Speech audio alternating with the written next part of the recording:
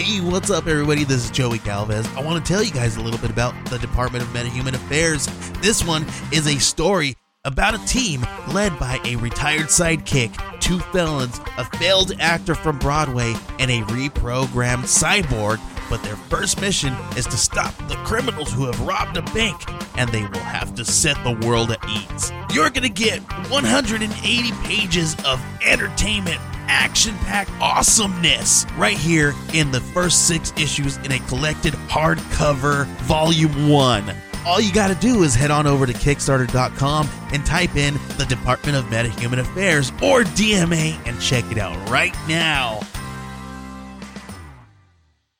I never needed a sequel to Blade Runner to begin with, but when the perfect storm was assembling and it was like, look, Ridley Scott's not coming back, and I was like, that's fine, because that dude is just ass raping the fucking Alien franchise right now, so I don't need him to come back and then just fuck Deckard right in front of me as he pours sugar in my mother's gas tank. Welcome to Super Movie Brothers. Let's start the show.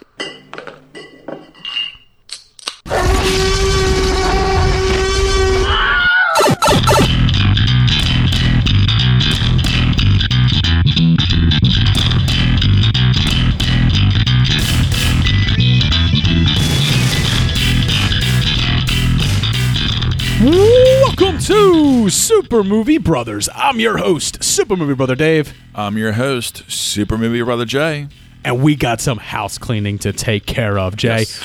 Caught a little bit of flack for our Tenet review on the old Twitterverse and some of the comments boards for some of the shit that I post and stuff, mainly in DM chats. But I mentioned, offhandedly after one of our listeners and a good friend of the show, Lee Goff, he wished us a very happy 200th episode or birthday anniversary edition, whatever we were doing. Thank you. But he gave us a call and wished us a happy success. And him and I were talking about Tenet and stuff, and he was like 10 out of 10, loved it, absolutely loved it. And I was like, really? I was like, because I was pretty middling on it, like 6 out of 10. Maybe 6.5, 7. I don't know. But like right around there. Like I wouldn't go too nuts about it. But him and I were talking about it, and he's like, I just love the story. Like the script, it blew my mind. And I was like, the script's brilliant. Like, don't get me wrong. The script's brilliant. I hear some people saying they really like the editing. You and I hated the editing, especially for the first half of the film. Yeah. I didn't think the action was all that spectacular. And I found the sound to be absolutely god-awful atrocious. Yeah. Hey, want to hear the most annoying sound in the world?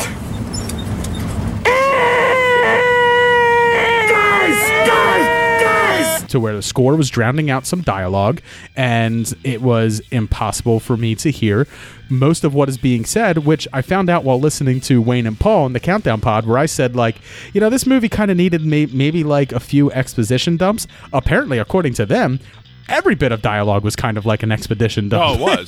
No, it was. It just was not delivered in a clear way. It just wasn't. I just didn't fucking hear it. So, I got a few people who were just like, "Man, I can't believe you scored New Mutants higher than Tenet." And I was like, first off, pump the brakes, motherfucker, because here's the reason that came in higher. It's because when I'm reviewing a film, I'm also kind of looking at it in the genre that it's in.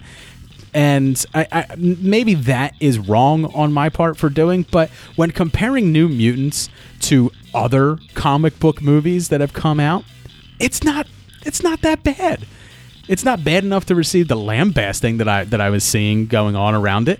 It wasn't that good either. So a C+ is somewhere in that 75 to 80% out of 100 range. Maybe that is high. Maybe it is. But I watched the movie and I was like, you know what? I'm not seeing anything here. That's an immediate no for me. And I think maybe like it was a little bit of backlash where it's like, get your fucking noses out of the air.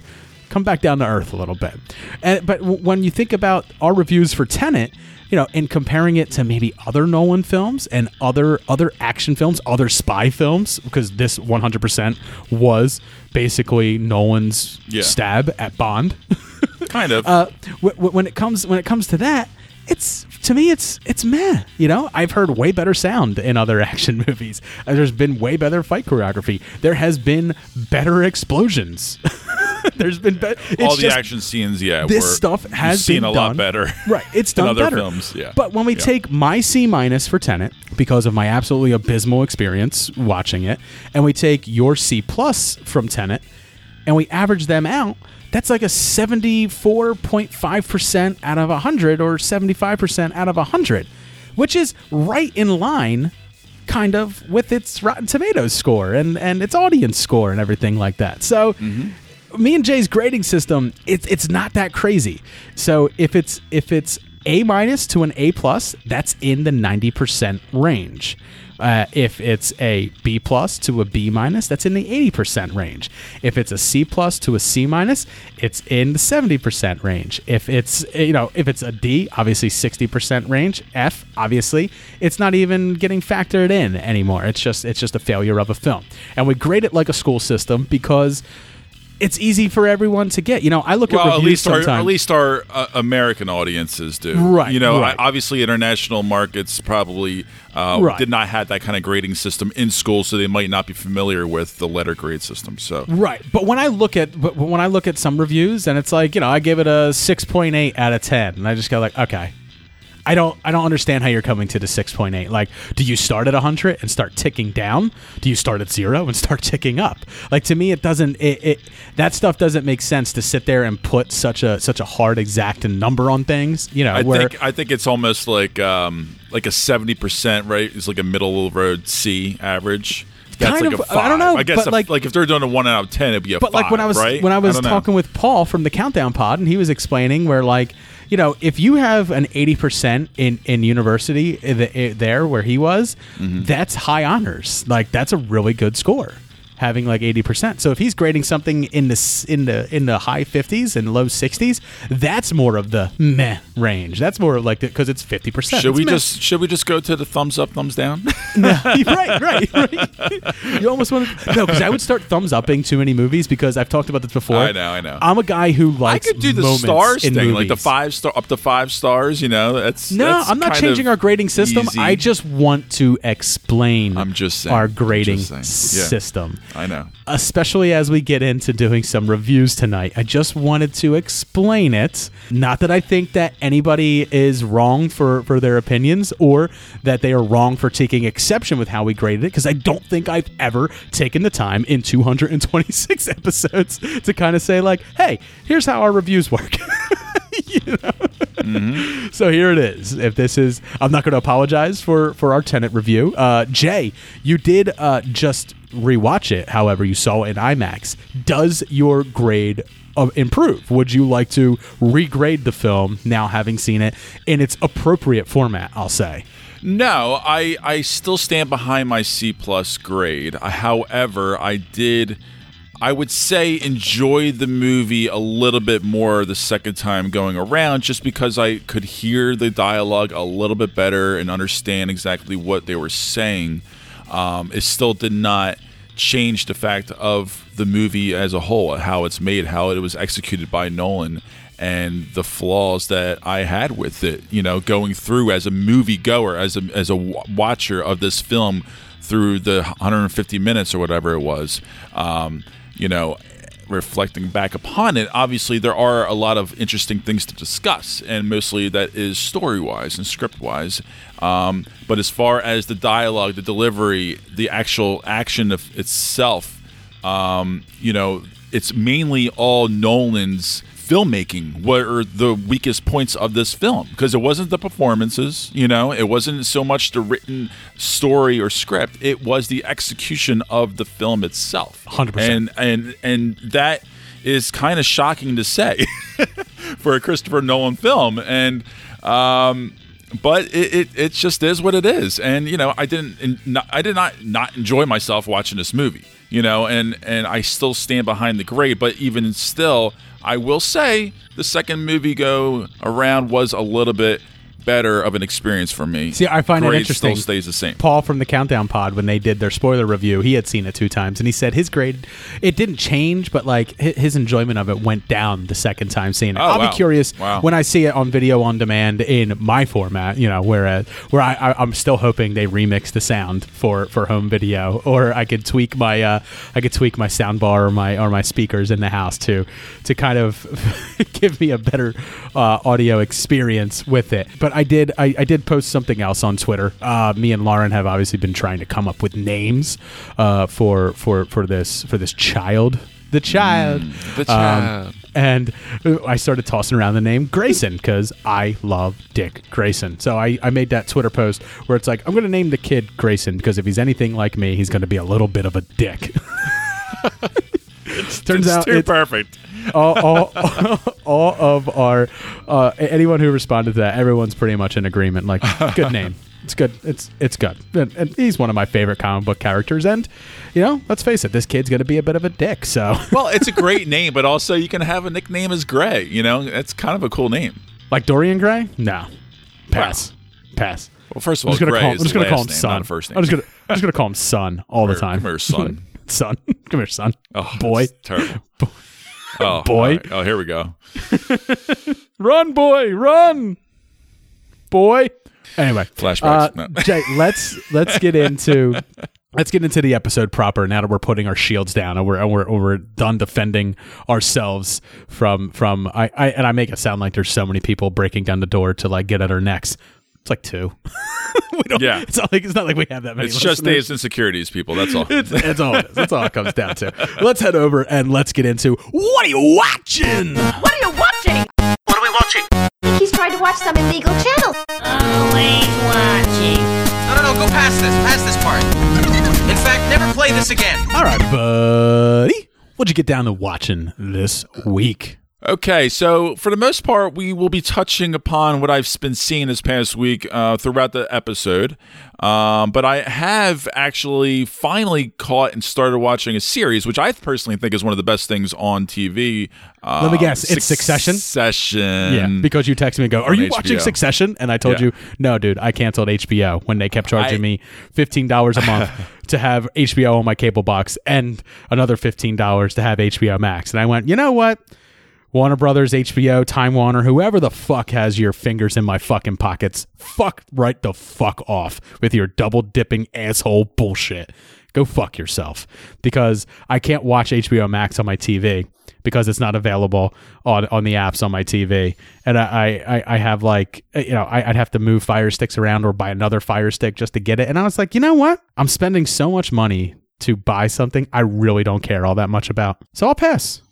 But hey, you're loving Succession with Mr. Cox, Brian Cox. I don't know, quite like a little midnight gobble. Oh, it's fantastic. The whole cast is really, really good. It's just such a really smart and fun watch to show. The whole family dynamic is really interesting. I've always been fascinated with high society bullshit and all that stuff. And this is, follows the largest media family owned, kind of like the Murdochs, right? It's something like that. It'd be like watching the Murdoch family on screen. And it is a joy to watch. It's surprisingly hilarious through many characters involved, and I definitely recommend that. But also, I think one of the more things that I'm watching right now, also streaming through HBO, is a documentary series, a 9-episode documentary series that I'm 3 episodes in on, which keeps unraveling into a more and more crazy thing, which is following I think it's called Nixivam cult. And it follows that organization that had, famous actors and filmmakers involved with it.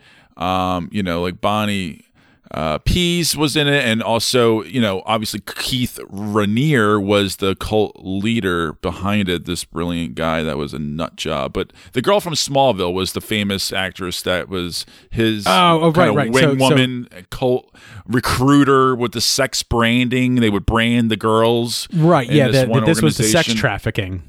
Yes. Cult. Yes. Yeah. And this didn't become a sex trafficking thing until much later. This was always sort of like a self-help type of organization. And they really as if there 2 or 3 episodes of the Michael Jackson documentary weren't enough to fucking break my soul. HBO's like, hey, we're gonna fuck you up even harder. with sex trafficking, one of the most vile human acts known to man. It's not normal sex trafficking. It's almost like a pyramid scheme of it's sex trafficking. It's sex trafficking light. I got it. It is. And I'm being serious. It really is. When you watch it, you can see how it is. I mean, because these are all members of this organization, and they were all, it's right, very brainwashed people who are selling themselves for sex. It is brainwashing, but it gets to that point. That's the thing. It's a slow build. It is all for trying to better yourself. Bringing these people in, and I do think they were all doing a great thing, and they were really helping people for a long time. Listen to you blaming the victim. You blame the victim. Jesus Christ! Blaming what victim? I didn't blame any victim. I'm just saying, in the beginning, and they sell you. Look, the first episode, they sell you, and then obviously it kind of becomes exactly a whole big kind of a pyramid scheme with different kind of chapters and different areas within the company, and they kind of branch off and do their own little things. And this is a small little branch off that happened probably 15 or so years into the actual organization when they started. So, it did become something like that, but initially it was pretty much a self-help type organization that did a lot of good. Cult kind of starts that way, if you think about like Jonestown and stuff like that. No, I know for the most part that's true. Yeah, it's not like Jim Jones started out where he's just like, all right, we're gonna head on down to South America, and then we're all just gonna kill each other with it wasn't Kool-Aid. They did not drink Kool-Aid. Don't besmirch the name of Kool-Aid. It was Flavor Aid. That's what they drank. Oh yeah. Yeah. When they killed themselves. But Richard Branson hosted an event for them on his private island. This was very it was well known. They had multiple places and centers around the world. So it was a real thing. It wasn't like an illegal Right. I'm just saying that no cult ever starts out as, a death cult. It always gets there after the leader's been proved wrong so many times that he's just like, I just heard from the heavens. Want more and more and more. Yeah. Yeah. We all got to kill ourselves because everyone's starting to figure out I'm full of shit. Yeah. I'm starting to lose people. So let's why don't you come over here, put on your white robes. That's right. We're all going to go see Glip Glorp now. just drink it right down. We'll all be on Glip Glorp's ship. I'll see you up there.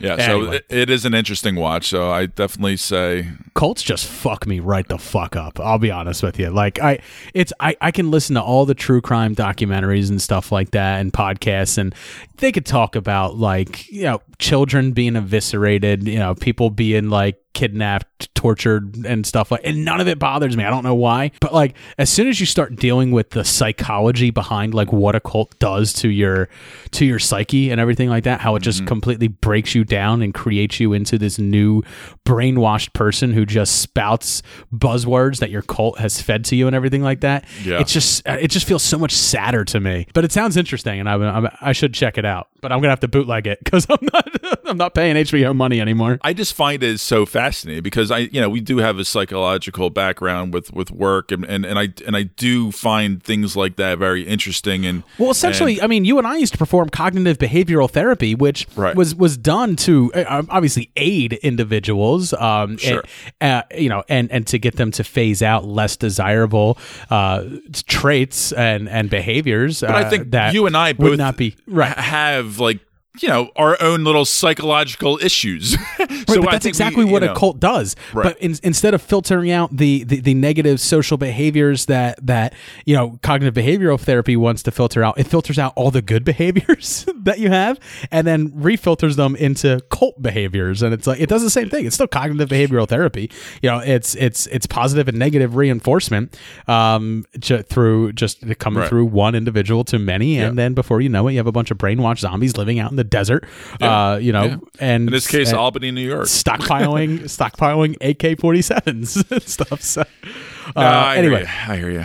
It does sound interesting though. I actually all my grinning aside, I would actually be interested in checking it out because I'm sure you would. I mean, this was big news like 2 or 3 years ago. I remember that when kind of like a couple of the higher up leaders went down, and it was still like even the news at the time wasn't quite understanding the inner workings of how this cult really worked. It took a long time to kind of suss it out. Well, and I think that's what I mean by it, because it was such a secretive thing how that sex cult sort of began, and it was so secretive, and it was so.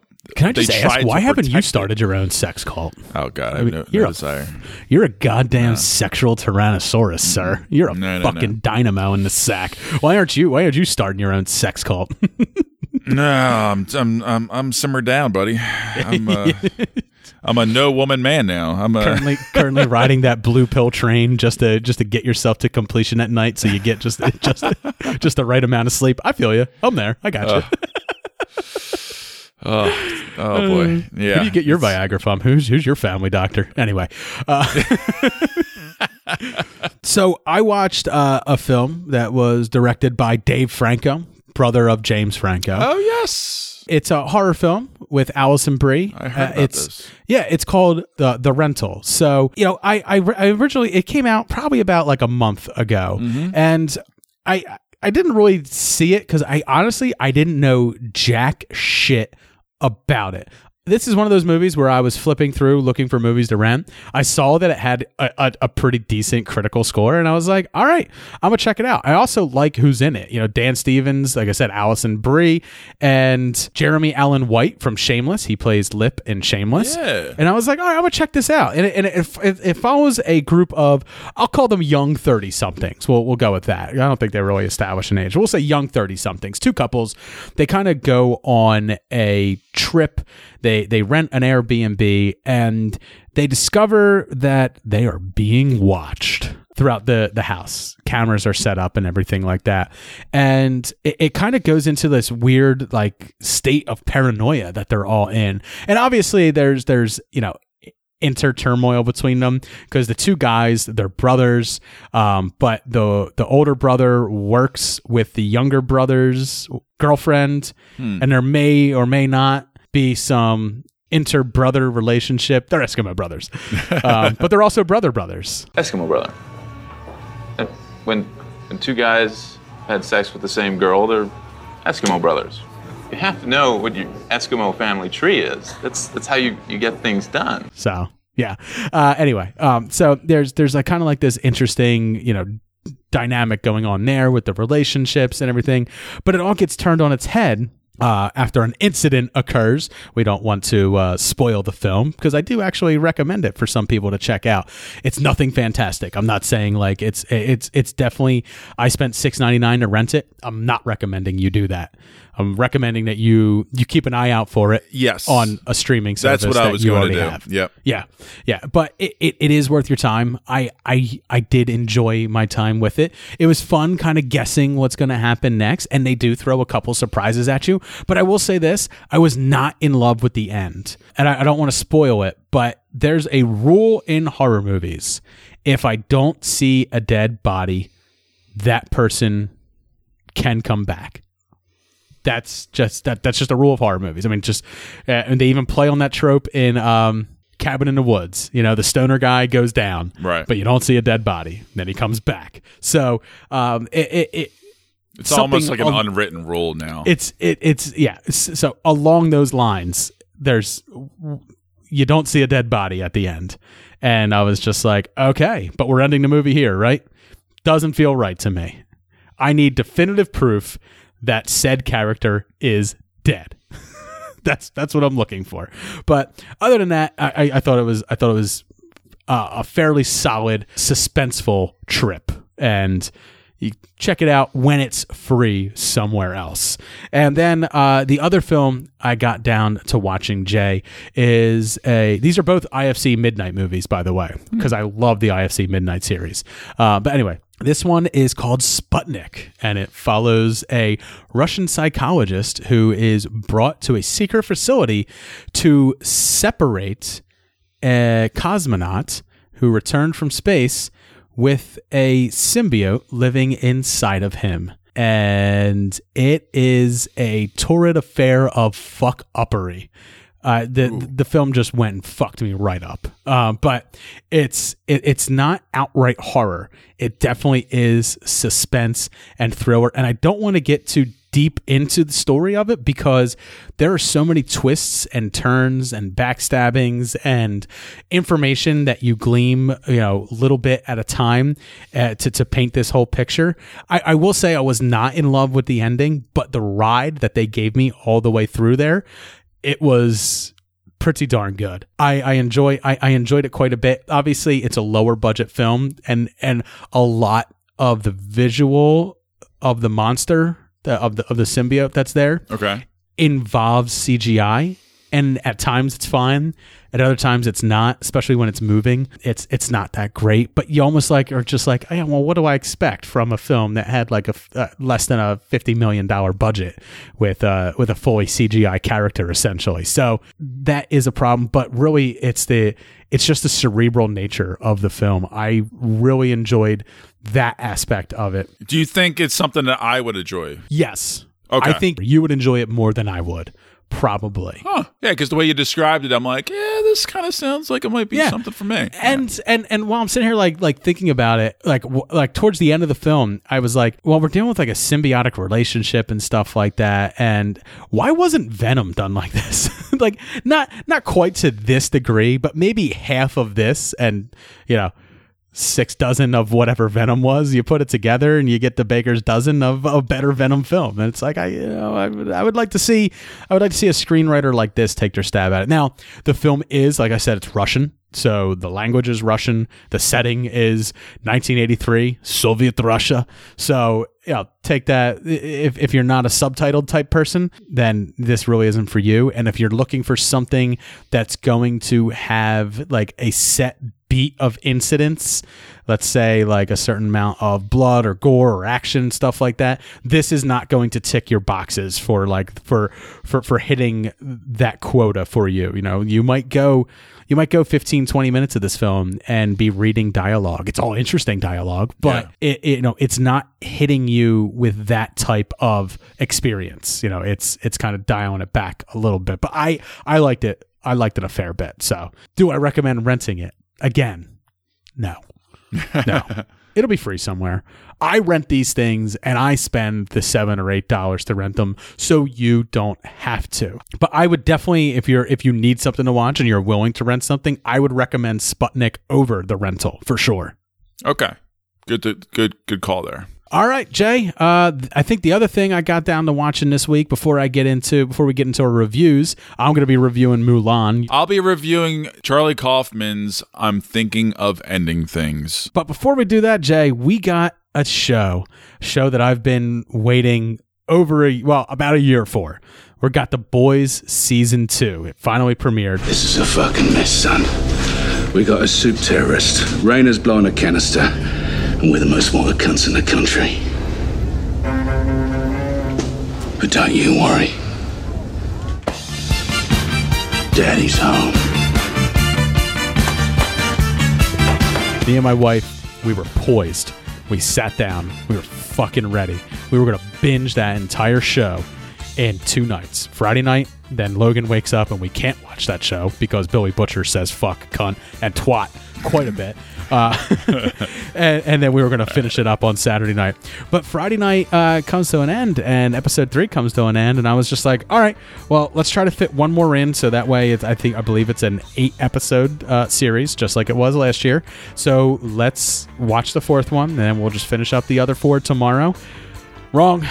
Come to find out, sir, that they only released those 3 episodes, and it's going to be 1 episode per week from here on out. Now, I don't know if they're sticking to the 8-episode formula, so whether we only have 5 more weeks with the show, or whether they've increased it to a larger number, like a 10 or 12, like some other shows are. But before we even get into what we liked about it, like, did this already set you off? Did it bother you that it was only 3 episodes that you got, that it was different formula than what they had presented last year? Not so much because of what I've been watching in my slate. You know, I was like, oh, and I just didn't assume. I just assumed there would be 3 episodes per week for whatever reason. I don't know why. Now, I know that's out of the ordinary, especially for Prime, but now knowing that it is 3 episodes all at once and then 1 episode going forward weekly, I'm pissed. I'm quite pissed. I am far more upset than you are. I know you are. Yeah. Absolutely fucking pissed. I don't have a lot of time to watch things. I really don't. I know it seems like, hey man, you watch a lot of shit. Yeah, I do. I do watch a fair bit of shit. I do. But that takes a lot of time. Maybe if I followed the production of this and stuff like that, like I said last week, I stayed mostly blind on it. But I gotta tell you, these fucking motherfuckers, I can't believe this shit. They're fucking cunts. It's a sack of fly-riddled horse shit that The Boys Season 2 comes out, and I'm like, oh fucking joy, I'm gonna binge watch the shit out of this. But no, they only gave me 3 fucking measly episodes. Not a whole season like Amazon had done previously. They can only give me 3 fucking episodes, and I gotta wait weekly from there on. They're fucking donkey raping shit eaters, and I still am kind of pissed off about it. Now, I know some people are like, no, I like this, you know, I like having the ability to kind of keep it in the zeitgeist, and people can continue talking about it now and stuff like that. But in our current stay-at-home culture, are we really gathering around the water cooler and discussing this stuff at work? You know, I mean, not really. Like Nick from Epic Film Guys said, the first 3 episodes were excellent. I can't wait for more. I honestly don't get why people are so upset about the release model. Our society has truly become too much of an instant gratification. I want it all now society. He's just happy that The Boys exist. And I'm just happy that The Boys exist as well. Mm-hmm. But I don't understand the change in formula. The So Wizard podcast said, I hate not having it all to binge at once. But I understand that it's marketing reasons that they did it this way. And I fail to see the marketing reasons behind this, to be honest with you, because Amazon's a yearly subscription. So where's the marketing come in on this? The only thing I could think of is if you're like, like our good friend Justin Winters, who hasn't watched the first season, but now is jumping on board. He's going to watch the first season. He can watch these 3 episodes, and he will be completely caught up to where we are. Wes from Via VHS podcast said he understands why Disney did it with The Mandalorian. So do I. Star Wars. I'm not saying it's more loved than The Boys, but it probably is. But there's also a larger conversation to have there because there's a larger universe that it's tied to, and it's fun to dissect each episode, probably more so than The Boys is. But either way, it still keeps everyone on the same page, gives others a chance to see it at a doable pace without others spoiling it as much. Which is true. It does kind of add that. And then Justin sent me a gif of Mr. Pink saying, do you know what this is? It's the world's smallest violin playing just for you, Dave.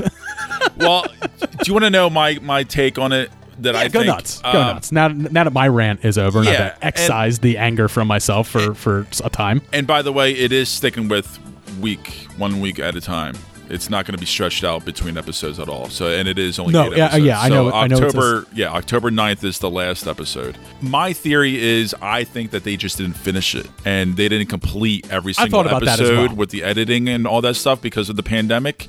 I think that they just needed more time to finish some of these episodes up, and that's why they had to kind of do it this format. Now, if that's the case, I really think it's that why, because they would have announced. I think they really would have announced this beforehand, and I think this was like a last minute experimental type of thing. They put the 3 episodes out. Obviously, thank God, the 3rd episode rocked, and it was a lot better than the previous or the first 2 episodes. To hook us really in and keep us going forward, but.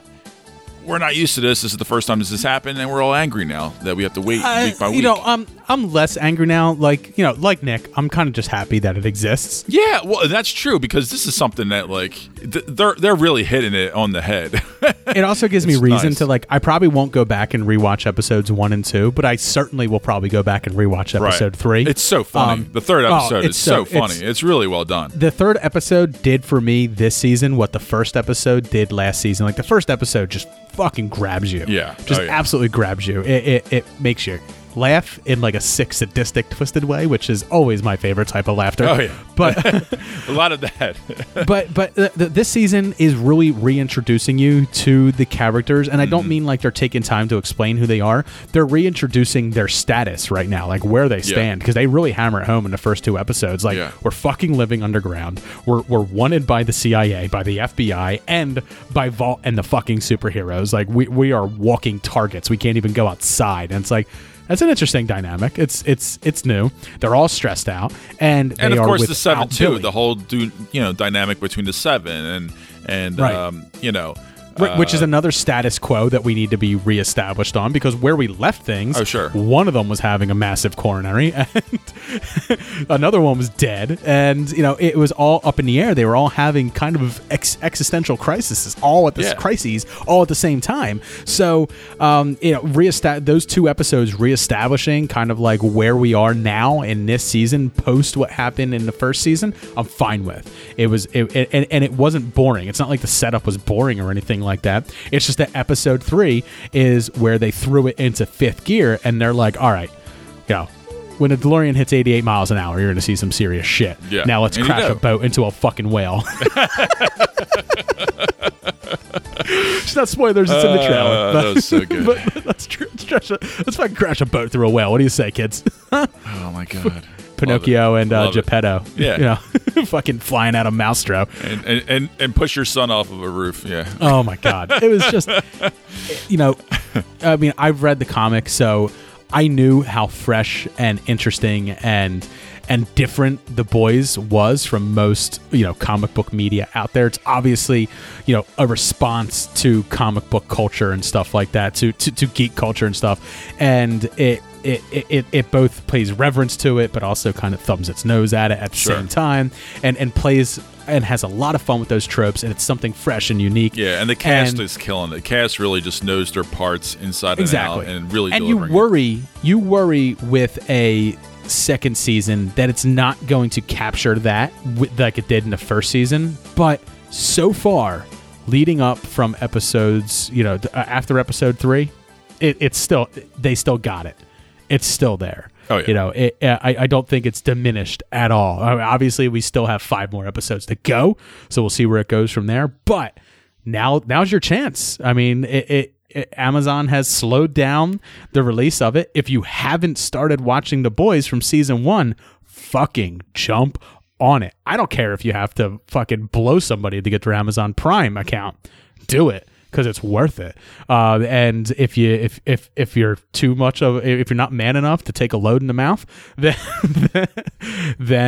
what you're gonna have to do is you're gonna have to pirate it. And I don't recommend that you do that. No, I'm still single. Come on.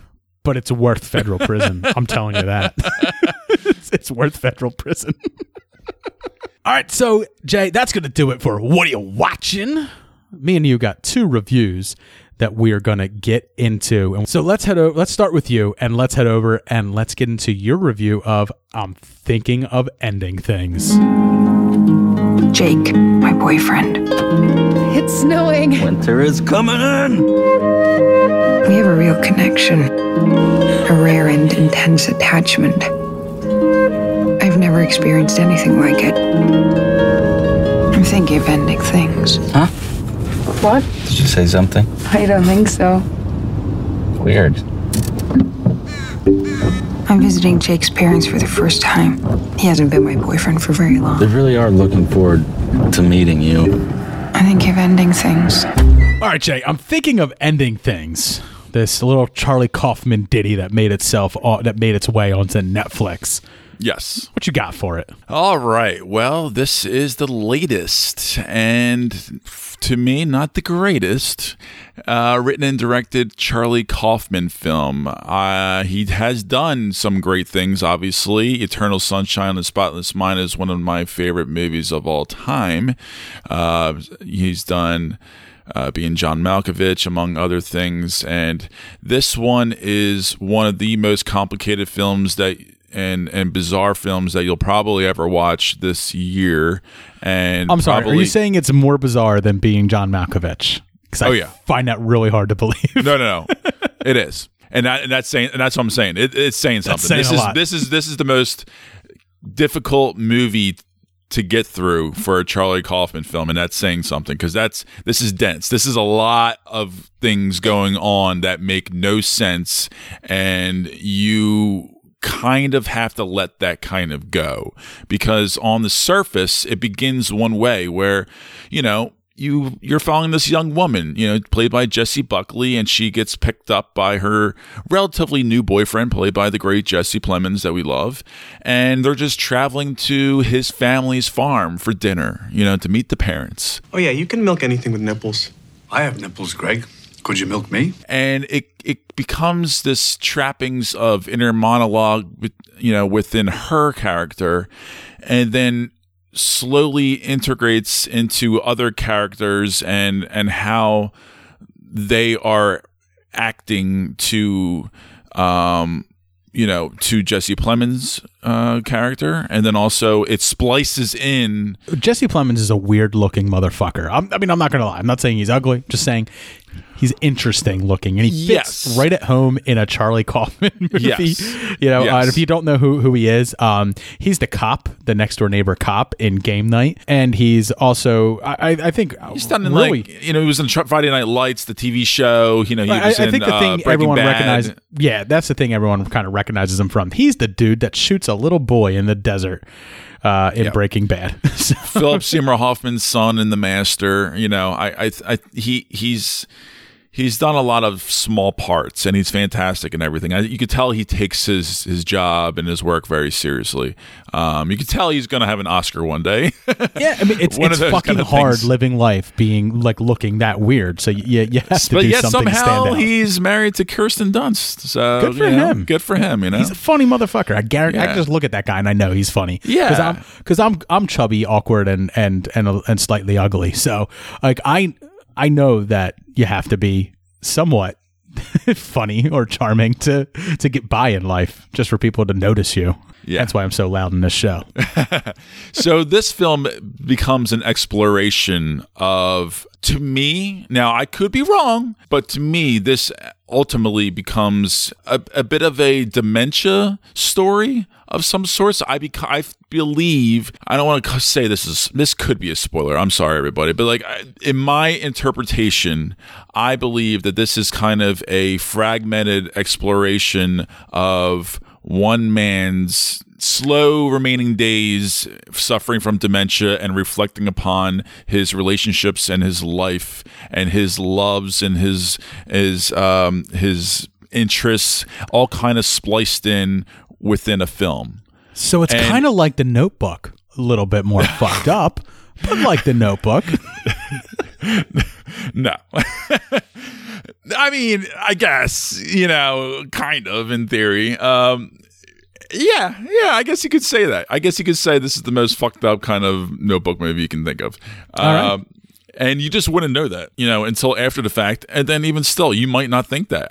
That's my perception of this film, of from what I've gathered from this movie. Now, I did not enjoy watching this movie. And that was the problem for me, was I didn't understand what the hell was going on. It doesn't make any sense. It's not even that enjoyable. And for me, the written dialogue at times is fun to watch and see how they deliver it. But you have to really be on board with Charlie Kaufman's brand of humor, which is drugs. You really have to be on drugs. It's extremely dry, and you kind of have to be a little loopy and a little high, perhaps. But it either works sometimes or it doesn't for me. And this one is a hard no. I'm giving this a D plus. Wow, that's super low, man. It's getting really good reviews. I stayed away from it because I know I'm not the type of person who's going to like it. Exactly, especially the indie film community, and a lot of people like this kind of things. And normally I feel like I do. For me, I did not enjoy this at all. I did not like it at all. Now I kind of want to watch it just to like it more than you, and then tell you how fucking insane you are for not liking it. And believe me, I've gathered and I've heard plenty of great reviews, and they're explaining it, and I'm like,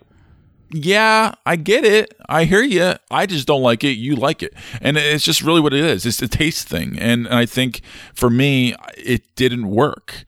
And I didn't enjoy myself watching this movie a la Tenet, and obviously a different kind of way.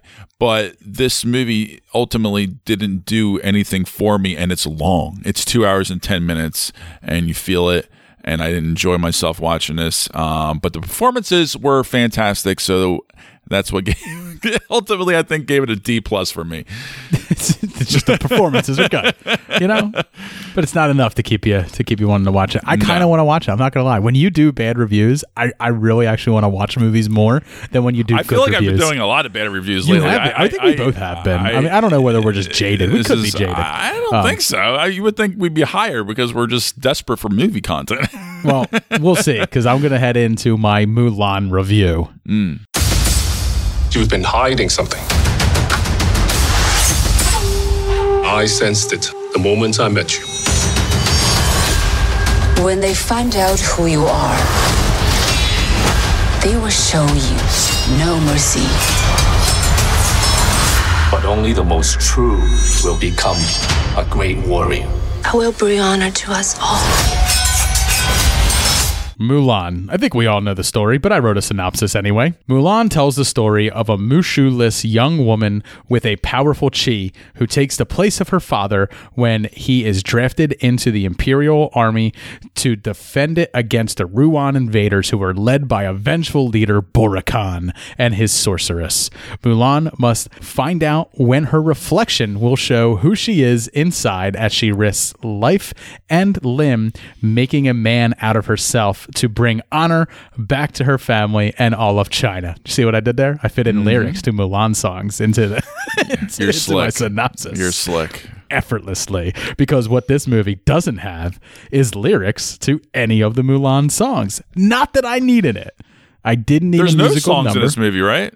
I mean, they're interlaid into the score, which feels weird, because these are songs that are kind of written for a Western audience, and the music as they play, like, when will my reflection show who I am inside, and that melody is playing like undertoned, and I was just like, that doesn't fit with a feudal China story. I'm expecting maybe a little bit more of like Chinese epic, maybe a little bit more Crouching Tiger, Hidden Dragon, because you're clearly taking a few cues from that, and House of Flying Daggers and Hero with Jet Li. Like, you're clearly taking that stuff as inspiration moving forward, but it doesn't have any of that, and that's not a knock on it. I'm not knocking it for not having the song, so I don't want to hear anybody who's like upset at me because I'm not giving it a good review because I didn't like that it didn't have songs. I wasn't expecting it to. I knew that the director Nikki Caro had already said there's not going to be singing in it. It's not going to be like Beauty and the Beast. It's not going to be like The Lion King. It's not going to be like Aladdin. We're not doing that. We're telling the story of Mulan, and it's a more adult story, and it is. Instead of being PG, it's PG-13. There's a lot of battles in it, and some of the action is pretty darn good. I liked some of the action. Not crazy about the fact that Mulan is swinging a sword, and I'm watching bodies fall to the ground, and not 1 ounce of blood is on that sword. It's PG-13. Kids know. Anyone over the age of 13 anyway knows that when a sword goes through somebody, there's going to be a little bit of blood. So that did bother you? It does. It does.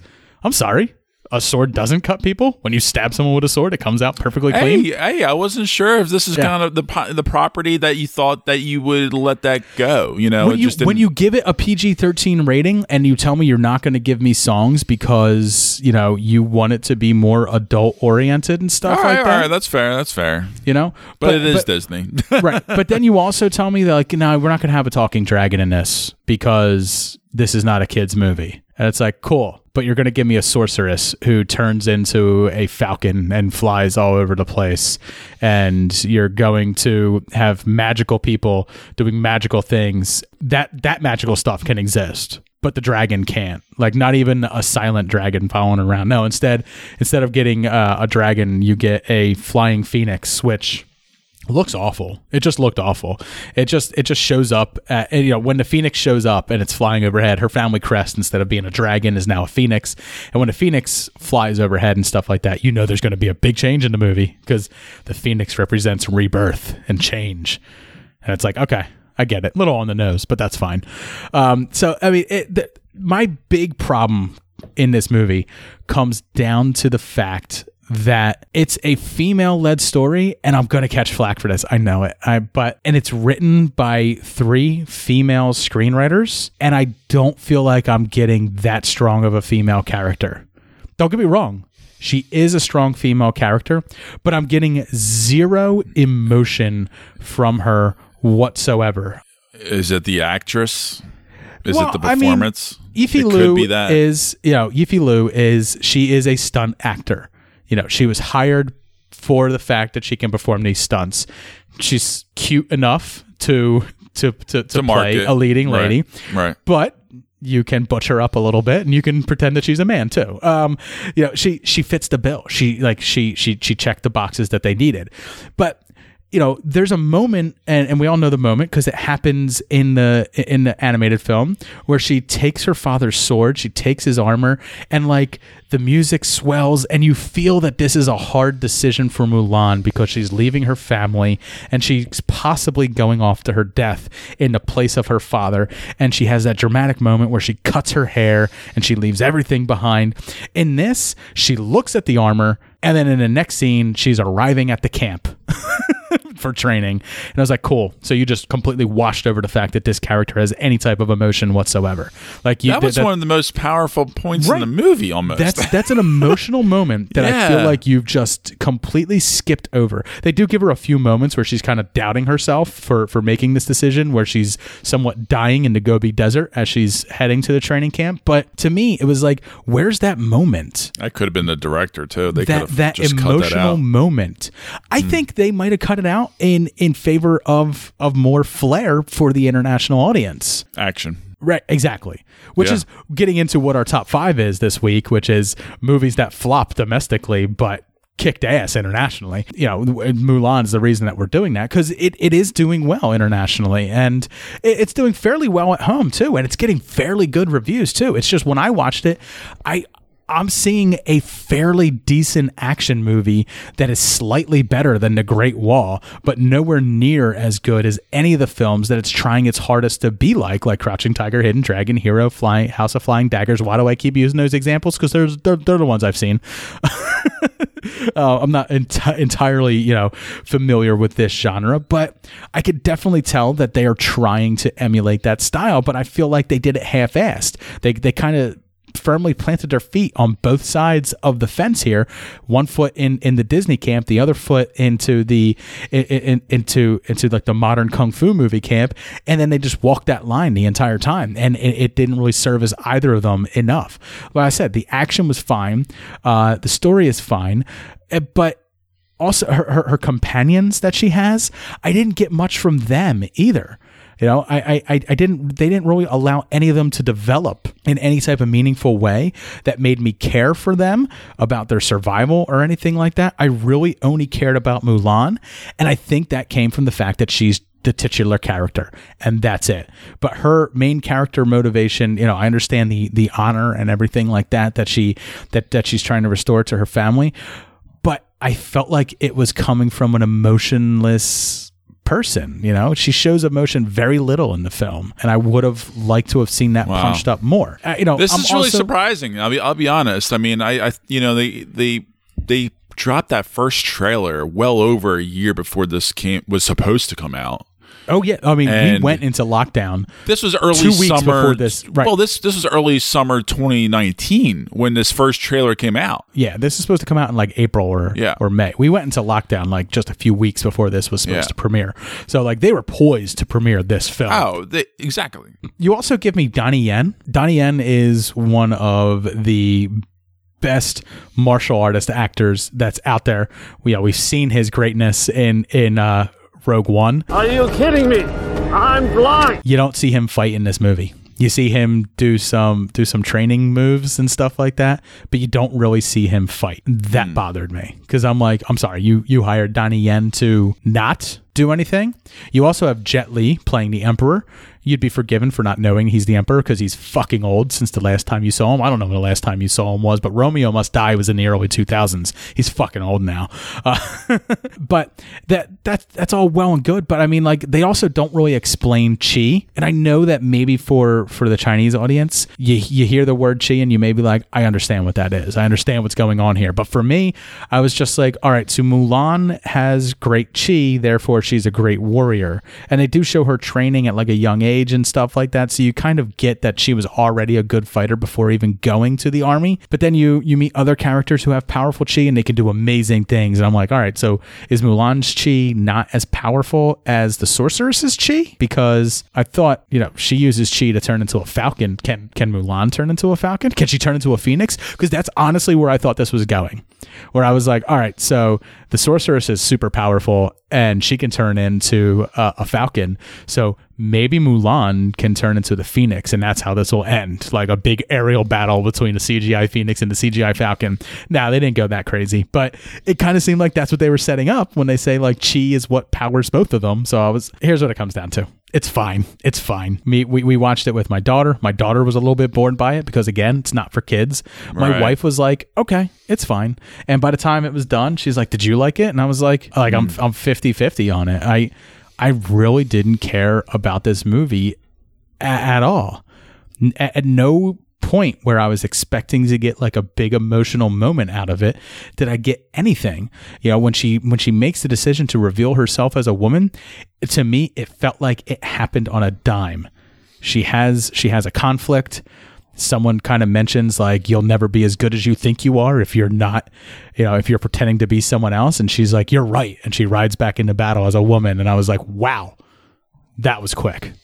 And then like, they're like, oh, you're banished because you're a woman. And if I see you again, I'll fucking kill you. All right, that's it. Dishonor. Dishonor on your whole family. Make a note of this. Dishonor on you. Dishonor on your cow. Stop. 5 minutes later, she shows back up and she's like, no, you got to listen to me. And then they listen to her and they're like, you know what? I don't care if you're a woman. You're right. And it's like, wow. She just completely undid thousands of years of chauvinism in moments. She must have had the most progressive army leaders out there, and that kind of bothered. Like, it all just felt so, it felt like it took so long to get to the point where we were getting into battles and getting excitement, and then when I should be getting those emotional turns, it's all happening so quickly that I was just like, I don't have time to even resonate with this character at all because you're moving me on to the next thing. And I got nothing emotionally back from this character at all in any regards to it. The only time I felt anything was at the end when, I guess I won't spoil it, but I mean, she saves China and brings honor to her family again. And at the end I was like, oh, that's good. Good for her. I wish I liked it more, the journey, but it is what it is. I know there's a lot of people giving this pretty decent reviews, and I'm not saying it's a bad movie. What I'm saying is I don't like it all that much. I haven't heard anything groundbreaking. That's for sure. I don't think there's any like spectacular reviews out there. No, I mean, look, honestly, I'm where Jay was for his. I'm at a D+, man. It's a D+. I really regret the fact that we spent $30 to get Disney Plus Premiere for Premiere access for it, because I could have waited to 3 months. If I knew it would be this, I could have waited to 3 months. I don't see anything here, and I so you had to upgrade to the Premiere. You didn't have to just pay the flat 30 or something, or. Oh, no, it's 30, and then you're going to have to pay that for every movie that comes out on Premiere Plus, which rumor is Black Widow, if things don't improve in the States, Black Widow may premiere on November 6th in theaters, and also on Disney Plus premiere. You may see Disney doing this a fair bit moving forward if Mulan does well enough with this premiere access thing. And by early showings, it is going to be pretty successful on Disney Plus.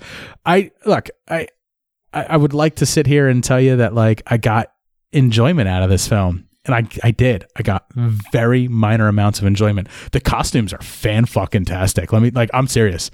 And I like, that's not something I usually notice in films, but like the costumes were dope. Like shit looked good. And for the most part, like the bright colors and stuff like that, it looked good. This movie looked good, but in the end, it's pretty hollow. All right, Dave.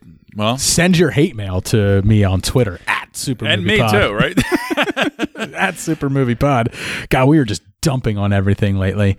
Are we jaded? Like, is that what's going on? Are we just fucking jaded? No, it is what it is. Has like lockdown just broken us? I used to fear that we were mentally? dick-eating too many movies. I mean, at times over the years, you know, it just goes in ebbs and flows. You know, it just is what it is. You know, it just happens to be this way right now. It fair could enough. easily change. Starting next week, you never know. All right, Jay, that's it. I think we both gave D pluses to our movies. We did. Sad is. Face emoji. Anyway, we got a brand new trailer park that we got to get through briefly before we get to our top 5. Now, the trailer that just dropped is Mr. Denis Villeneuve's Dune. Cut the beat and let the music play. No trailer park. Shout out to Dave and Jay. I don't serve, but there's a newer wave. We've been on since trust God saved the right style. I don't want to flow until I know that the bass drop. All right, Jay, it's like Denis Villeneuve has got a direct line to you because he told you to drop your socks, grab your cock, bend over, touch your toes, and he's going to show you where the wild goose goes because we just got the Dune trailer. This is, I think, other than Tenet, I want to say this is like your most anticipated film. Am I incorrect in thinking that? I believe this was definitely, I think, number 1 or number 2, maybe number 5. I can't remember exactly, but obviously you got the James Bond movie coming out soon too. I'm excited for that. Right. But obviously Dune is a huge one. It's one of those sci-fi movies where I feel like I can really get behind, and the cast and Denis being behind the helm, everything is going for it for me to potentially fall in love with. So I was very much looking forward to this. Yeah, and we had previously gotten like a teaser trailer where I think you and I just really focused on like the visuals, and we liked that aspect of it. Sure. We liked the way that it looked and everything like that, but it didn't give us a whole lot story-wise. This time around, though, they're kind of opening that can up a little bit, and they're kind of giving us a glimpse at the greater story that's going on here. There's something happening to me. There's something awakening in my mind. I can't control it. What did you see? There's a crusade coming.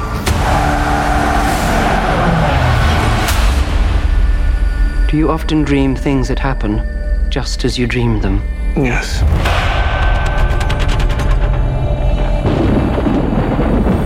The test is simple. Remove your hand from the box, and you die. What's in the box? Pain. You inherit too much power.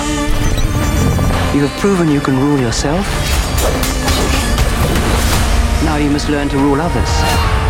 Something none of your ancestors learned. My father rules an entire planet. He's losing it. He's getting a richer one. He'll lose that one too.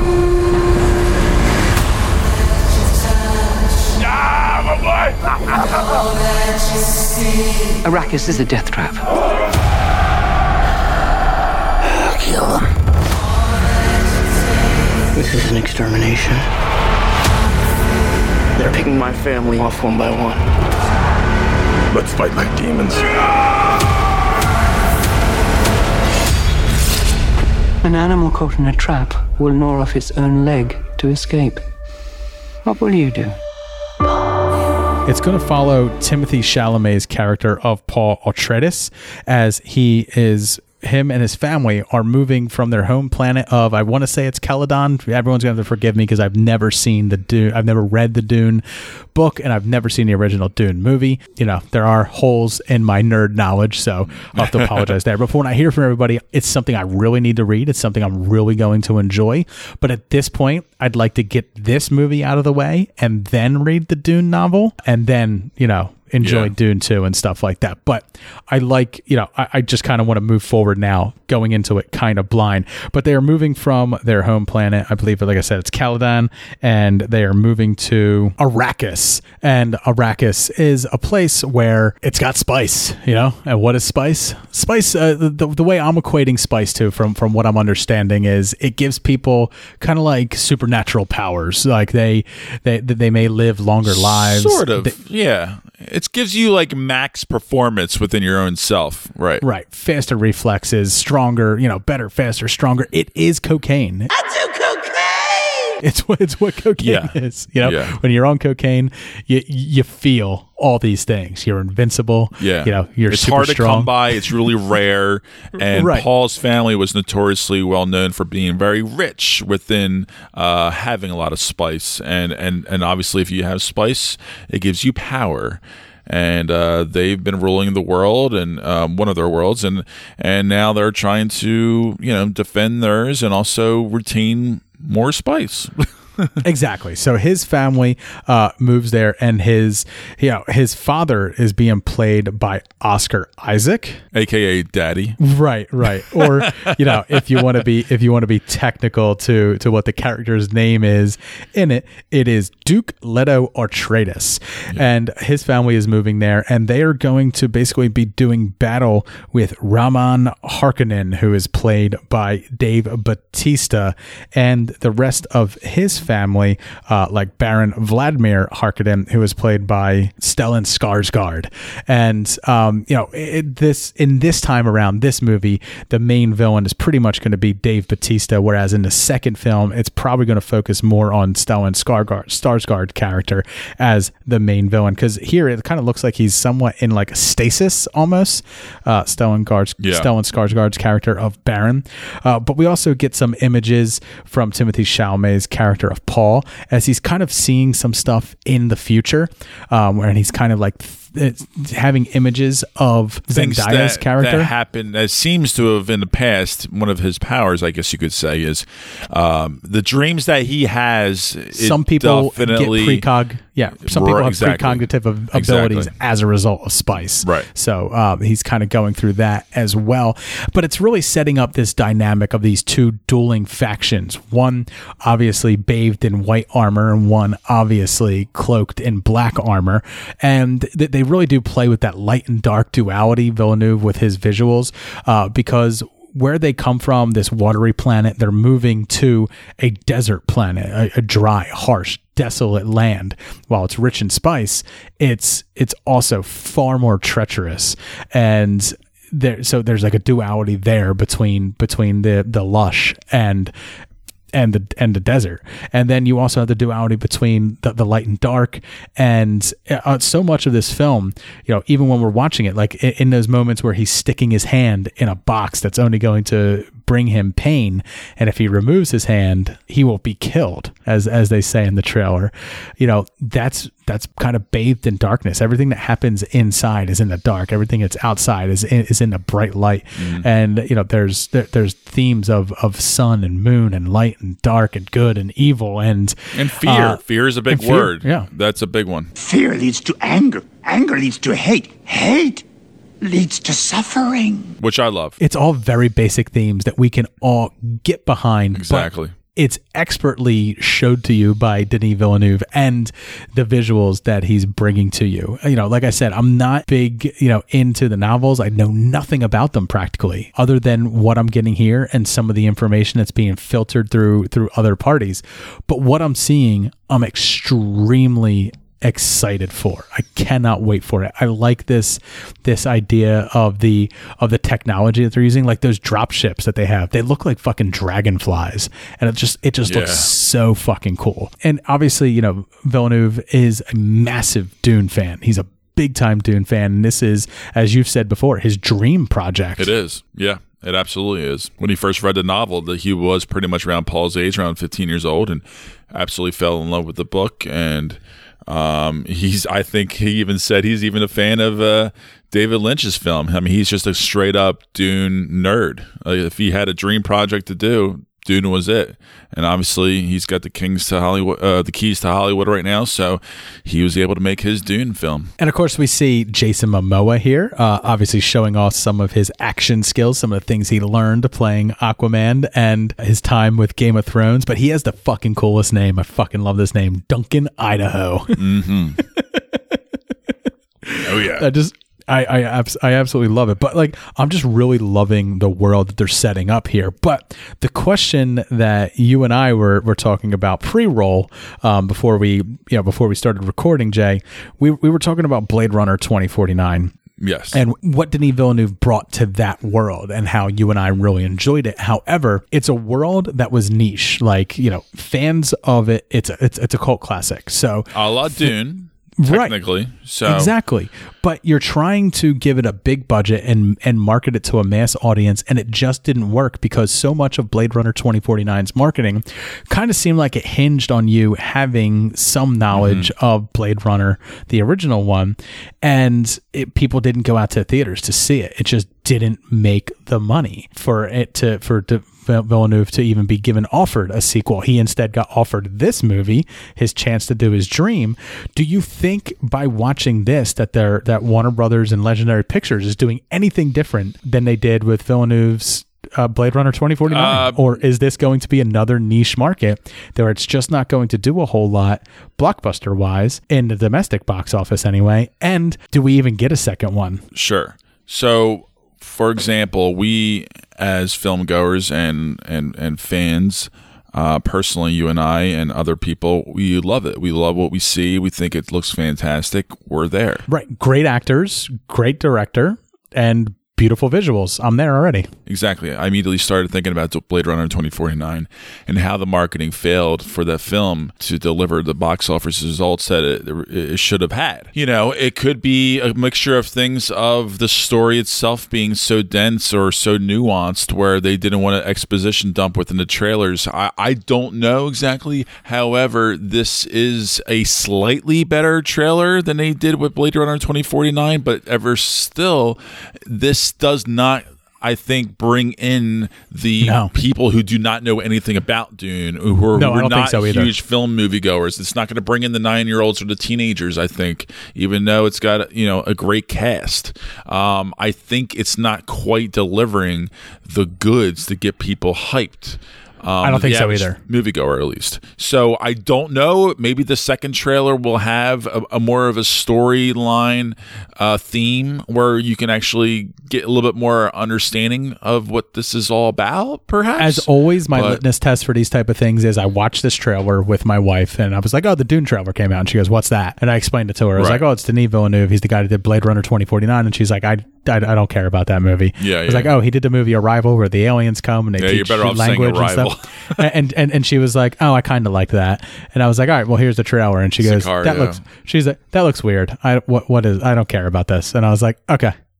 Yeah. Hence, there's my general audience right there. No, exactly. And Lauren is very much, in a lot of ways, that kind of camp. Is the general audience person, yeah. And even though she consumes quite a bit of content, she has a pretty good pulse of like just what she likes and what she doesn't like. She's very blatant about that. So, she'll give it to us straight, and she usually does. But for me, I think with I sci-fi, love what I'm seeing here. Yeah. Yes. Oh, she hates sci-fi, so this maybe not be the best for her. But like, I loved everything I'm seeing here. Like, I loved seeing Josh Brolin and Timothée Chalamet facing off in like a training session with their shields on and stuff like that. And I love this idea that like you have to get up close and personal to fight with people, even though it's very sci-fi. They're still using swords and stuff because you can't shoot people with a laser if they have a shield on, because the person with the shield would explode, and so would the guy firing the laser, because the energy would travel down the laser bolt and go right to the other person. So everyone has to fight up close and personal. We get to see some brief glimpses of what looks like some very action heavy scenes, but also this is not going to be an action-heavy movie either. While it is dealing with battles and dueling families and stuff like that, it's going to lay more heavily into themes and into its characters than it is really the action around them. Right. Yeah, this is definitely a dense, layered type, almost a character study within a very broad ensemble. Right. So it's not. It's a sci-fi epic. It is not. It is not a. It's not a Star Wars. And right. I mean, sure. That's a space opera. It's not. This is a little different. Exactly. Well said. That's a space opera. This is not. But I think this is going to be poised as something extremely special, and I think we're going to be in for a treat. And I think once you actually get to the theater, you're going to absolutely enjoy yourself. I do think the average moviegoer will like this movie if they see this movie. If they go out and see this movie, and I do think that does have a lot of good things riding for it, so I don't know. I mean, I think it's one of those things where it does hinge a lot on the marketing. I still don't know if this is even going to come out in December of this year like it's originally supposed to. They did not lock down that date at the end of the trailer. They said only in theaters. It's a toss up right now with Warner Brothers. They're still toying around with Wonder Woman's release. So you just we'll see.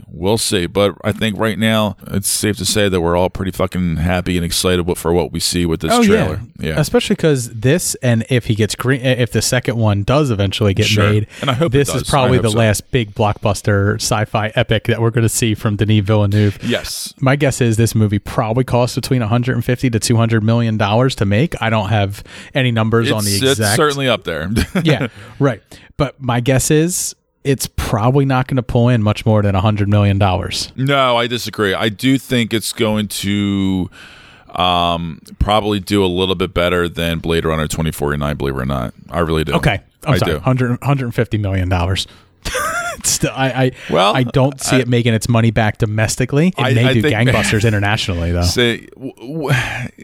Again, it's just one of those things where with the whole environment, with the pandemic, I don't know if I really want to toss around numbers right now because I don't know how to gauge that. Yeah, it's tough. Maybe by December, we'll be a more maybe. Also, you got to remember, and this does have something to do with box office at times, there's going to be a lot of tentpole blockbusters coming out in and around the fall and late winter timeline now, like around Christmas now. We know we got Black Widow on November 6th. We know Wonder Woman is in there somewhere. They don't have an exact date for it, but we have some big blockbusters that are coming in and around that time. And some people get into the groove of going to the movies. And it's like, sure. If this is the hot movie that's coming out that week, it might catch some of that general audience that has already seen those other movies. It might not. And that's true. I don't think this is going to do that. I don't think it's going to do that well. I really don't. I want it to. No, I'm not saying it's going to do very well, but I don't think it is. I think it's just going to do slightly better than 2049. I do.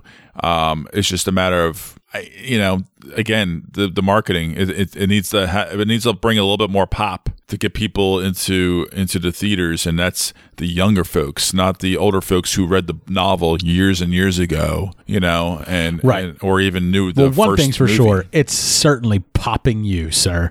It's got it popped your black cherry nice and good so far with this trailer. So I think you and I are both extremely excited for it. Yep. And we're obviously going to be reviewing it when it comes out. But unfortunately, other people may not get out there and see it, and it may wind up doing abysmally in the box office. It might wind up doing well in the box office. Time will fucking tell. But Jay, speaking of whether this movie does well in the domestic box office or internationally, or whether Mulan made its money here in the U.S. or did well internationally, or whether Tenet made its money in the U.S. or made more of it internationally, we got a top 5 to do. We kind of have like this theme right now where, the U.S. is kind of still in half lockdown, and we're kind of getting this, we're kind of seeing that things are doing a lot better internationally than they are domestically. And we do know that in recent times, Hollywood we always call it pandering, but they've realized that they have a large market internationally for them to market to. And maybe we want to do this top 5 of the top 5 domestic flops that killed it internationally. So these are all films that didn't do so hot here in America, but for some reason overseas, they really resonated. So let's head over and let's get into our top 5.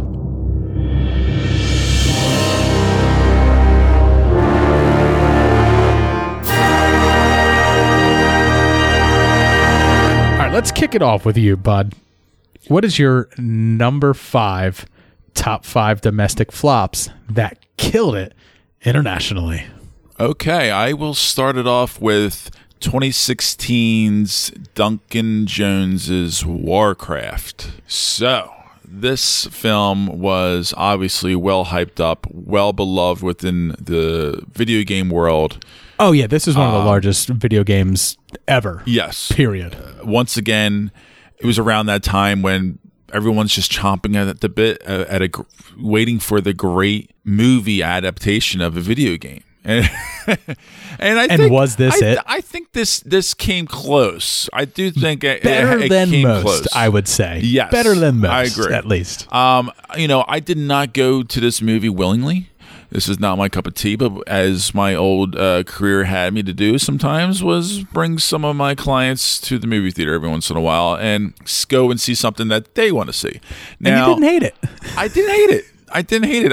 I really respected what they were trying to do with this movie, and I saw the potential, and I thought the visuals of what they pulled off, I think, worked, well enough. And there was a lot of fun to be had, and I think it had a pretty grand story, an epic story, and emotion, surprising emotion even sprinkled in there. So this and really did a great job with mocap as well. Like mocap was on point for this movie. Yeah. So the big question is, what did it do domestically? And what did it do internationally? Domestically, yes. So this one made $47 million domestically. Internationally, $392 million. Jesus. So this box office worldwide was $439 million.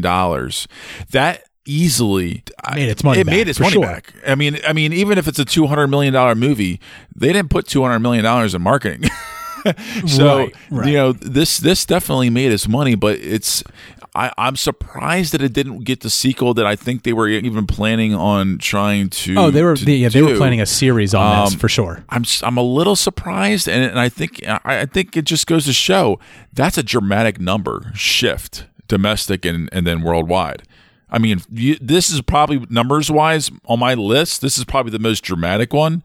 The 47 to 391. I mean, this is up. This is it's a big shift. That's a big swing, for sure. This is one of those kind of movies where there's a lot of financiers that are from the States and from Hollywood, and they don't want to be behind this movie or put their stars in these movies if it's not going to make that much money state-wise. And if it's only going to be international, they don't want to fuck with it. I don't know. But this, again, isn't a movie that, like, you loved or anything. It's just a movie that's, like, Correct. It was fine. It probably didn't deserve the flack that it got here domestically, though. Correct. And there's a lot of movies, I'll just say this off the bat, mine's a little weird. My list is a little weird. It may not be the greatest movies in the world. I tried to put on my top 5 movies that I liked, for this list, along with being such a dramatic flip flop.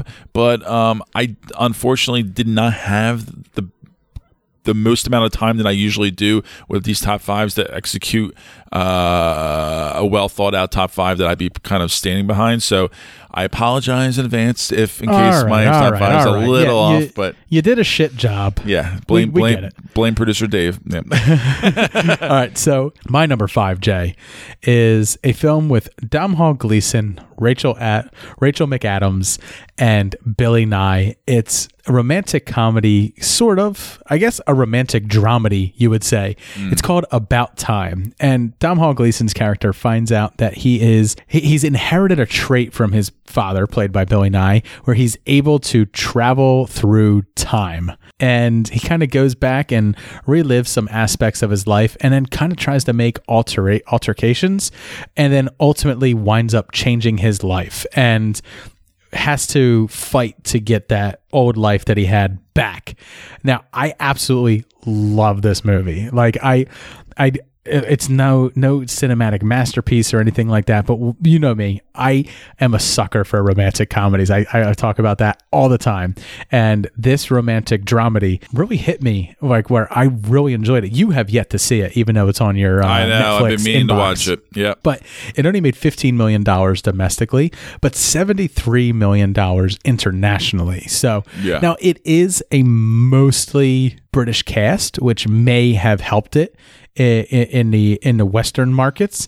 I don't think any of that $73 million came from a Western market whatsoever, but I really enjoyed it, and I was surprised that it did so poorly here because, you know, I don't know when it released, whether it was something that came out in and around like Valentine's Day, but like if you threw this on a Valentine's Day, you know, it does romantic time travel better than The Lake House does. That's what it comes down to.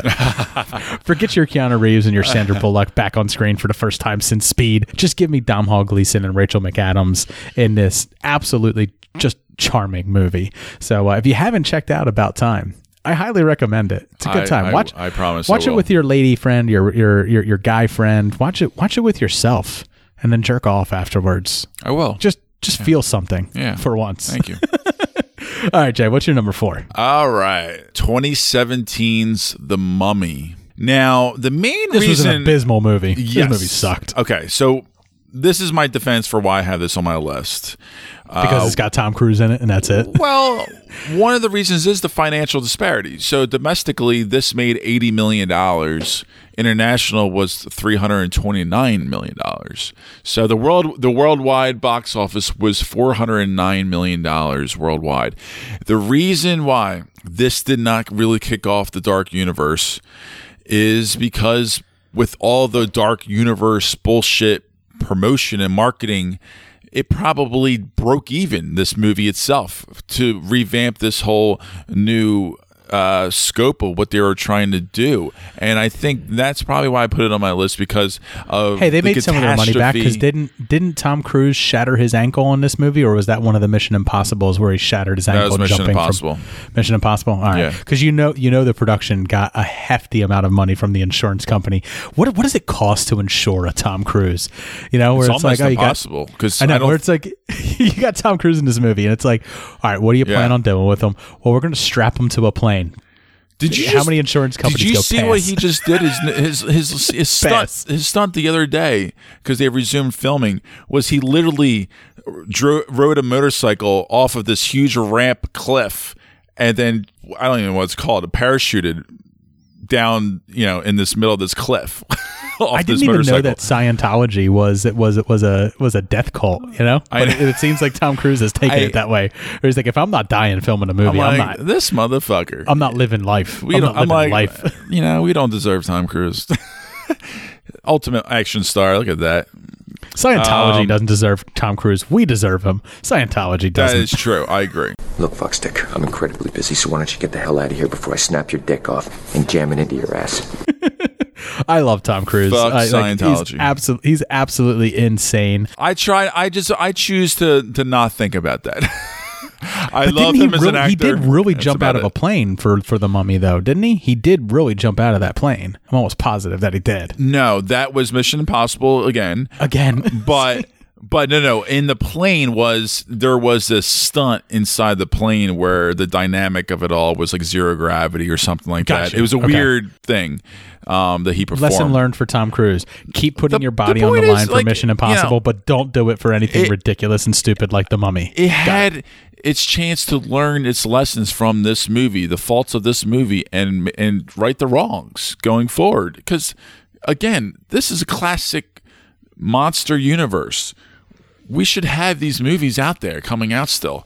Right. Without a shitty Mummy, we would have gotten a pretty good Invisible Man. Well, okay, so that's where you can argue. Now it's getting revamped in a better way.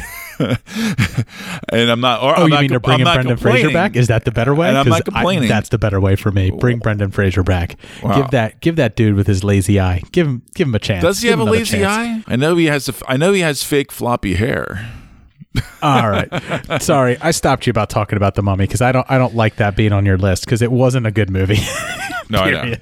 I give you a pass on Warcraft I tried because it was okay. Yeah. But The Mummy is just a bad movie. Jay, my number 4 is Kingdom of Heaven. This is the Ridley Scott epic crusade movie. Knights going to the Middle East, fighting in the Crusades and stuff. It's bloody. It's bleak. It's honestly better than it was given credit for. And the director's cut, when we had this on our list for director's cut, infinitely improves this film. It only pulled in $47 million in the domestic box office, but it pulled in $171 million internationally. And I don't love this movie, but I like this movie a lot, and I really respect Ridley Scott for what he did with it, especially in that director's cut. Yeah, no, I hear you. I agree.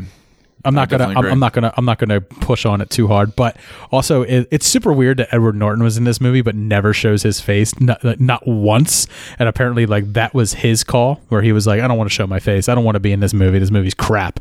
Apparently, like that's like the story behind why he didn't show his face in it, because he didn't want to be part of this movie. And it's like, I think you're wrong, dude. I think you should have gotten behind this movie. I think Hollywood should have gotten behind this movie a little bit more. I think some people should have gotten behind this movie a little bit more. I'm not saying it's Gladiator or anything like that, but I'm saying it's a couple steps below that. It's pretty damn good, and I think the international market got that, and the U.S., the domestic market, they didn't. Yeah. All right, Jay, moving on to you, man. What's your number 3? My number 3 is Need for Speed. Again, I told you this movie is a little this little list of mine is a little wonky. Hey, I didn't hate Need for Speed, and it's one of Michael Keaton's best roles in 10 years. Thank you. See, now I know this movie gets a lot of hate, but I kind of liked it. And the film was directed by a stunt guy, so it was the first directed film by a stunt guy. So he really wanted to do everything practical. So all the cars were practical. Need for Speed did it before John Wick did.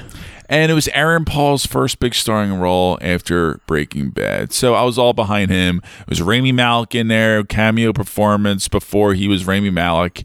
And, showed his ass. He was kind of funny. It was back in the day when he was just season 1 of Mr. Robot. It was a fun, silly movie. And, I liked this movie. I had a lot of fun with this. So this one did $44 million in the U.S., but $160 million internationally. So this one lost money. This one definitely lost money. I think it was. I think it was. It's not bad. It maybe just broke even, but I think it had like a $70 million type of budget. Right. That after marketing, I mean, it had a lot of marketing, and it had Spielberg behind it as a producer too. It's not bad. It's just that, given that it's about car racing, it's up against the Fast and Furious franchise, and you're always going to compare it to that. Yeah, you just have to know what you're kind of going for, and I think they made the movie that they wanted to make. They did, it had the movie's fine. Had a villain. It's not a bad movie. Dominic Cooper playing the bad guy. Had a cute girlfriend, Imogen Poots, and another cool buddy, Kid Cudi. All these like things that like kind of worked, and it's just fine. It's just a simple, fine, easy, fun action car movie to watch. It's very simple. Michael Keaton, as you said, hams it up, has a lot of good singers, a lot of fun with it. He knew what he was making when he signed up for it. Oh, sure. He definitely waited for the ink to be dry before he recorded one line of dialogue for that movie. But he made sure that check cashed before he did anything. But once he was there, he knew exactly what he was doing. You bunch of losers! You're working with a professional here! All right, Jay, my number 3. This is a film that I remember when it came out. It had people kind of like divided. Some people were like, this movie is ridiculous. It's just CGI, big robots fighting CGI, big monsters. It's stupid. There's other people who were like, no, man, this is like Godzilla to the nth degree, man. It's kaijus. It's epic on scale.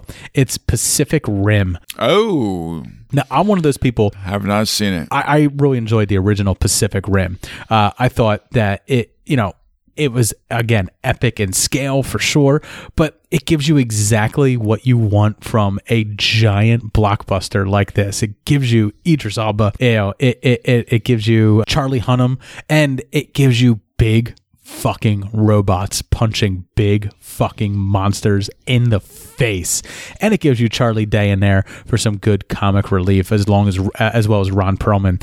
I fucking enjoyed the ever-loving shit out of this movie, and when I hear people who are just like, that movie sucks, and I'm like, it was fun. Like, this movie was fucking fun. Isn't that, like, just enough for you sometimes? Yeah. Like, can't we just have fucking fun with a movie? And I think that's exactly what this movie set out to do. It wanted to pay homage to things like Godzilla and King Kong and big monster movies and kaiju movies. And it also wanted to tell a fun story that involved big robots punching big monsters in the face. Just for once in your life, don't smash! Big monster! Let's go! It only made $101 million domestically, and it made $309 million internationally, doubling it with the international box office. And it finally warranted a sequel, which languished for so long, and then Pacific Rim Uprising came out, and I felt like, while it had the big robots and the big monsters punching in the face, none of the care went into making the film at all. It was just a garish mess. You know, there was no minor nuance to it at all. Where Pacific Rim, you know, I felt like it took its time to kind of craft its world and make it believable. Pacific Rim Uprising just completely was like an anime the whole time. And I think it kind of missed the mark on what made Pacific Rim a really fun movie. And they just went for big robots punch big things in the face. That's what you want, right? And it's like, Kind of. I also want to care about my characters a little bit. I also want a little bit more from it. But, you know, you do you. All right, Jay, what is your number 2? Number 2 is 2005's Kingdom of Heaven. So we already kind of previously talked about that on this list by having you talk about it, I think, on your number 3 or number 4. I don't know if it made its budget. I don't think so. But either way, this was a highly well done movie. This is probably one of my more favorite ones. Probably it's my number 2 on my list. I watched this probably a handful of times. The director's cut is obviously a little better than the theatrical cut, but I think this was something that was, really epic, and I think it showed that Orlando Bloom was, definitely still a star. Obviously he can't really. And the battles were fantastic. It was, the cinematography was fantastic. I think it was a great, well poised story and shot really well by Ridley Scott, and I think he did a fantastic job with this. And I think after this movie, he struggled until The Martian came out. For sure, that was a long gap. Yeah, and because it was a big flop for him. It certainly was. It certainly was, and they certainly hyped it up. And Orlando Bloom at that time was the guy, and he was in every big fucking movie at the time with Pirates and Lord of the Rings. So he kind of did no wrong, and this was a big coming out party for him, front and center, and it didn't quite. And it didn't do much for his career. What it was at supposed all. to do. No. So, but it's on my list. I enjoyed it as well. So, Jay, my number 2 is Edge of Tomorrow, or Live, Die, Repeat. Jealous that this is on your list and not mine. None other than Tom fucking Cruise, man. I really enjoy this movie. I know sci-fi fans enjoy this movie. I love the setup for this movie. I love the fact that, he's the time travel and everything like that. And obviously it all comes together in that beach scene when they're attacking the beachhead, and, he's literally getting to point A to B, dying. Then he gets from point A to B, then to C, and then he dies. A, B to C to D, and then he dies, and so on until they get to the point where they can complete the mission. But I thought that this was just a smart concept. I love the visuals in it. I wasn't always crazy about the monsters in it, but I just love like the giant mechs and everything like that.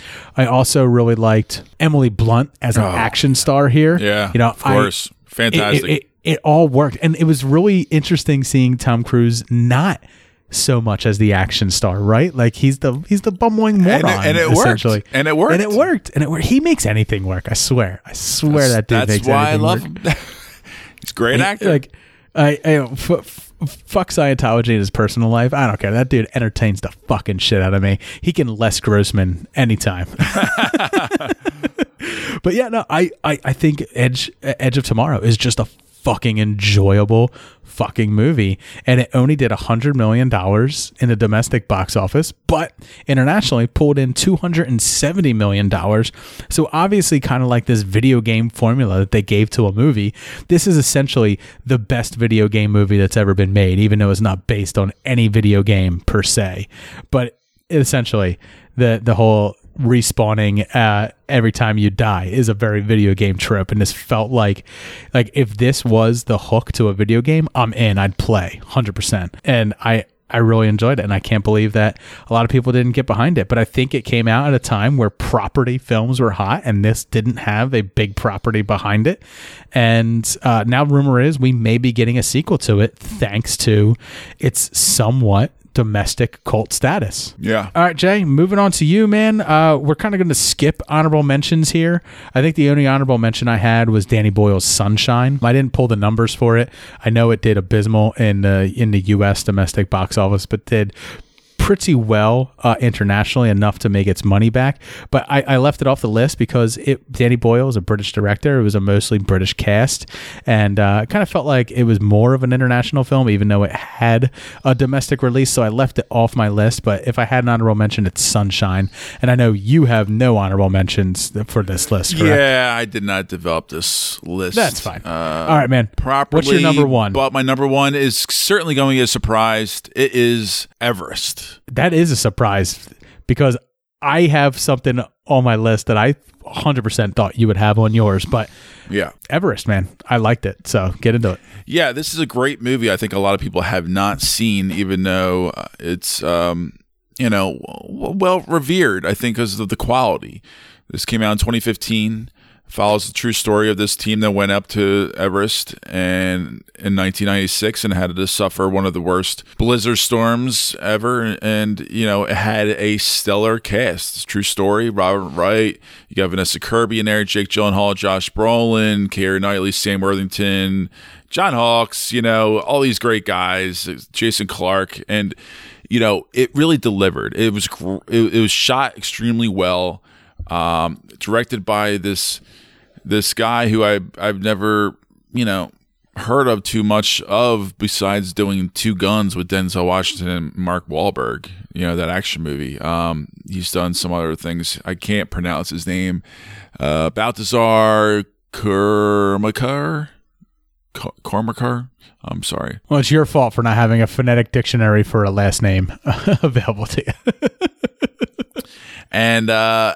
And I really just love this movie. I thought it was so well done. It was so well executed. And, I wouldn't say love it. Wise, but I found it enjoyable. I did find it riveting. I thought, it was, it's kind of shedding a light on something that none of us will ever experience. Sure. I hear that going up to Everest is essentially like waiting in line for a really long roller coaster, except you're both starving and thirsty and dying of lack of oxygen, but you're waiting in a long ass line to get to the summit, and you're just walking past dead bodies and stuff like that. But I liked that this film really showed you like the treachery of what it means to like climb Everest and stuff like that.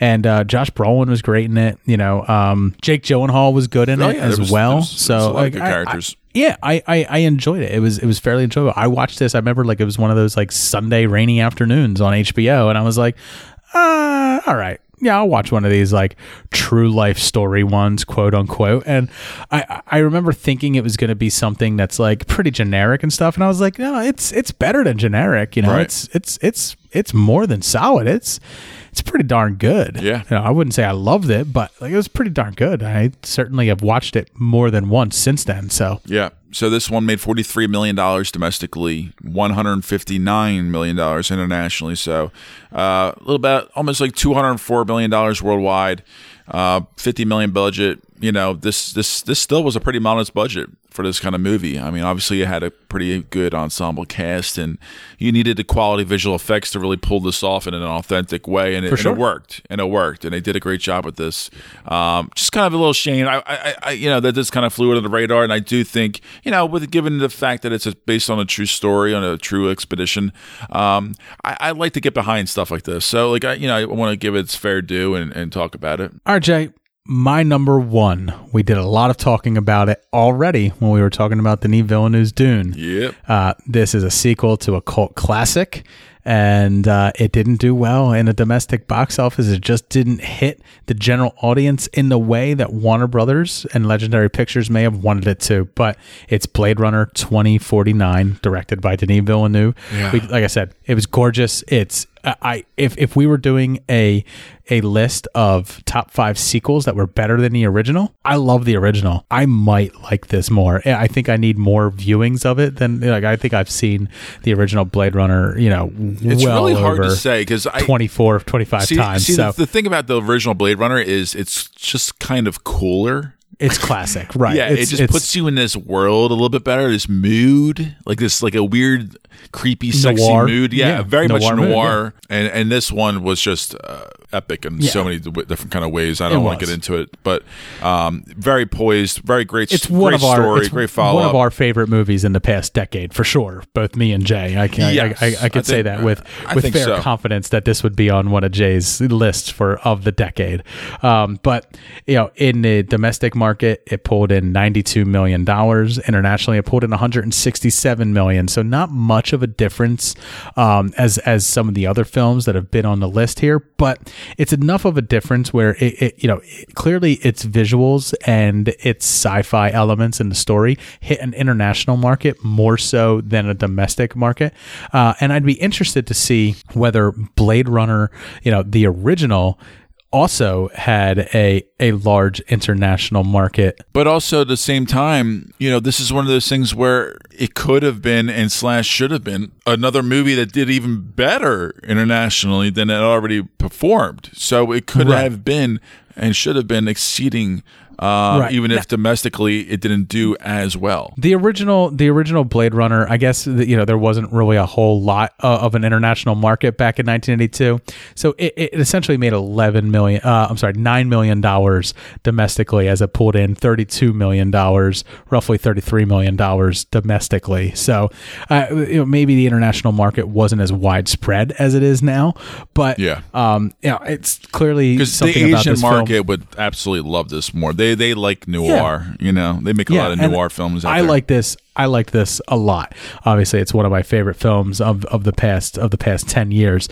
So it kind of hurt a little bit when I went and saw it, and I was like somewhat blown away by it. And then I come out and I was just like, oh man, watching the box office. And I remember watching people writing about it, and they're like, why did this fail?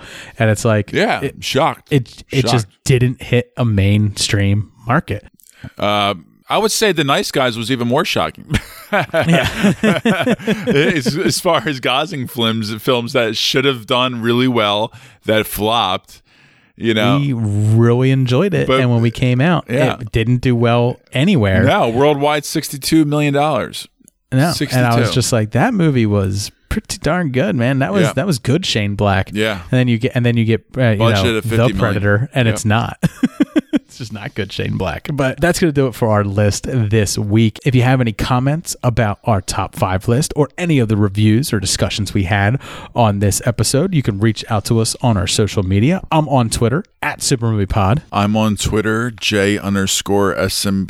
I am on Facebook, Super Movie Bros Podcast, and on Instagram, Super Movie Bros. And of course, if you are enjoying the show, you can support us by leaving us a 5-star review on iTunes or the podcast listening app of your choice. So I want to thank everybody for listening. Have a great one. Cheers. Cheers.